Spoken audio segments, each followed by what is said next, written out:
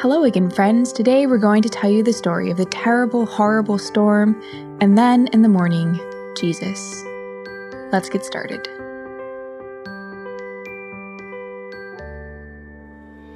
The signs of Jesus' birth were these. A new star would appear, and there would be 2 days with no night in between. And the sign of his death was the opposite. There would be a new and terrible storm, and 2 nights with no day in between.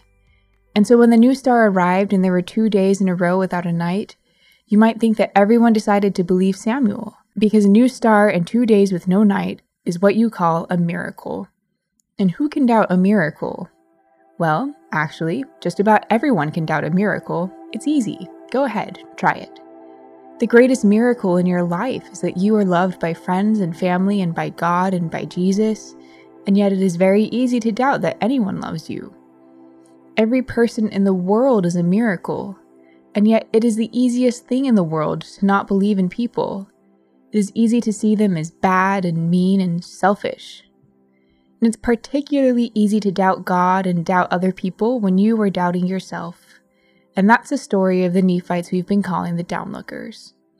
When they saw the miracle of Jesus' birth, they did not believe. They doubted.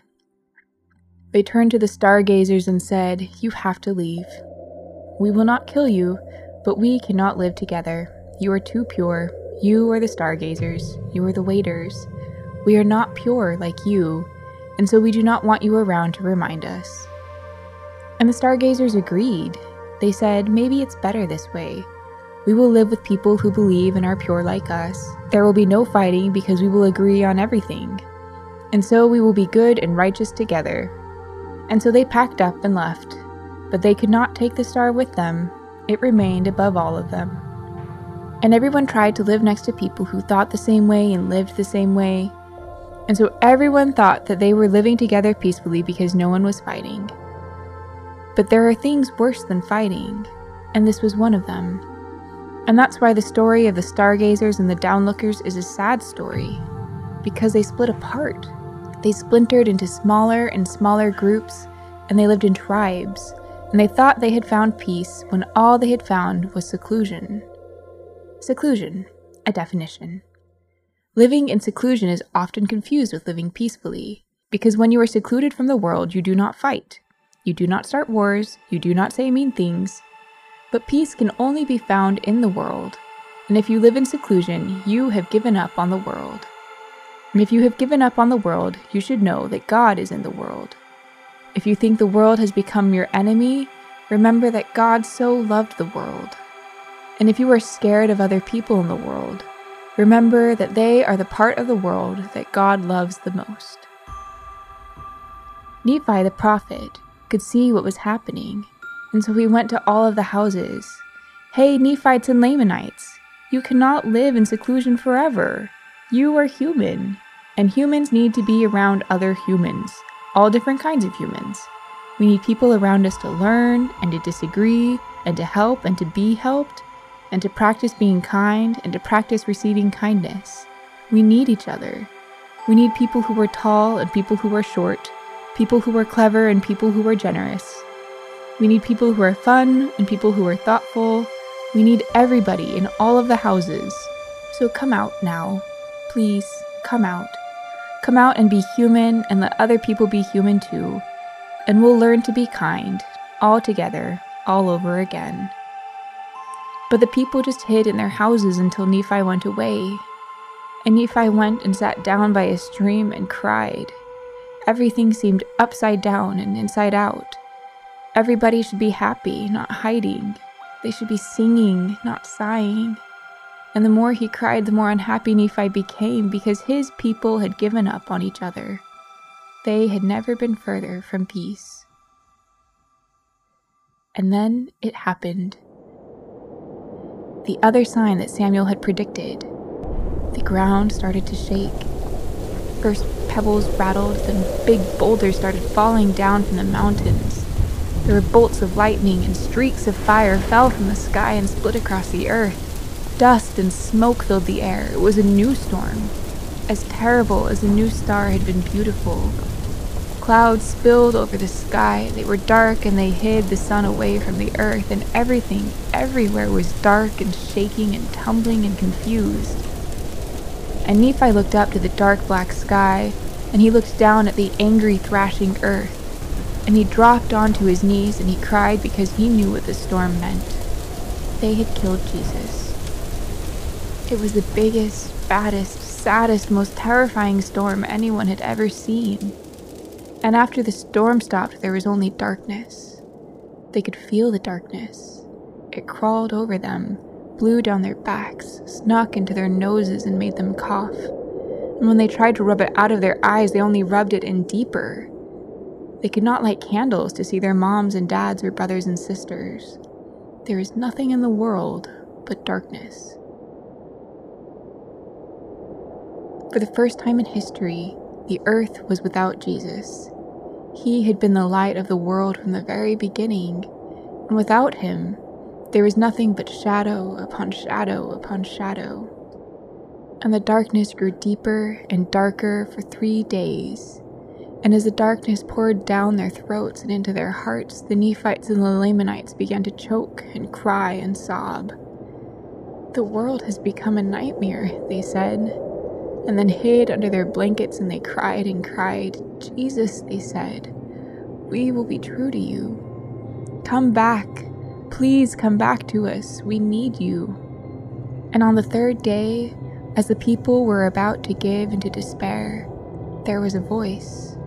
It was a quiet, soft voice, but it echoed around the kingdom like church bells. It was Jesus. "You think I have left you, but you are the ones who left me. You have run away from me like baby chicks running away from their nest. You ran into each other. You bumped noses. You tripped over pebbles and other little chicken feet. But you did not help each other up. As you ran away, you were running away from each other. And as you ran away from each other, you were running away from me. But I will gather you all up together again and bring you home to the nest, because I am your mother, and you are my children, and we are a family. And families are supposed to gather together and play, not just on Christmas or Easter or birthdays, but every day." And after Jesus finished talking, the people cried again because they wanted to be back in the nest, but they didn't know how. And they cried themselves to sleep. And when they woke up in the morning, the darkness was gone. And the people stepped outside and blinked in the bright light. They walked around to find their neighbors. They whispered together, "Did you hear it? Did you hear the voice too?" And they gathered. The tall people and the short people, the early birds and the night owls, and they hugged and kissed each other, and no one doubted the miracles walking and talking and hugging around them. "I have missed you," they said. But this was not the only miracle, not even the greatest miracle, because all of a sudden, right in the middle of everybody hugging and crying, there was Jesus, the Jesus. He was standing in front of them, living and breathing and completely alive, like a miracle. His smile was bright as the sun. "My friends," he said, and he reached out his hands towards them. And the people saw his hands, and they had holes in them, and Jesus saw that they were looking at his hands. And he smiled again. He said, "Come, look and see how I have written your names down in my hands, all of your names, all together." And when Jesus lifted his hands, the sun shone through the holes, and they could see their names written in light, like a new star shining in the hands of God. And every single person there came and felt the holes in Jesus' hands. And you know what was amazing? They were all there, every single one of them, written into Jesus' hands. And they wept because it wasn't just their names that they found, but there were their names of their fathers and mothers, brothers and sisters, the short people and the tall people. And there was the name of a friend who had died long ago. And there was the name of their great-grandmother, whose name they had forgotten until now. And there were other names, so many names, names that would have been forgotten, but God had not forgotten them. Nobody's name was forgotten.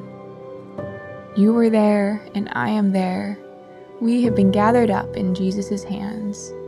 I want you to imagine holding his holy hands, seeing all the names, because I think it is a little like heaven. I do not know what heaven is, except that it is everyone. You are there, and your mom and dad, and their moms and dads, and their moms and dads, and the cousins and the second cousins, and the grannies and the grandpas and the uncles and the aunts and all of the families which were always actually part of the same family. God has gathered his children together, and there is no crying or tears or tribes or jealousies or anger or hurt. And Jesus is there, and his broken hands are open up to us, calling our names. We're glad to be with you again, friends, and to tell you real stories about a real God who loves real people, and to tell you again that you are good. Goodbye for now.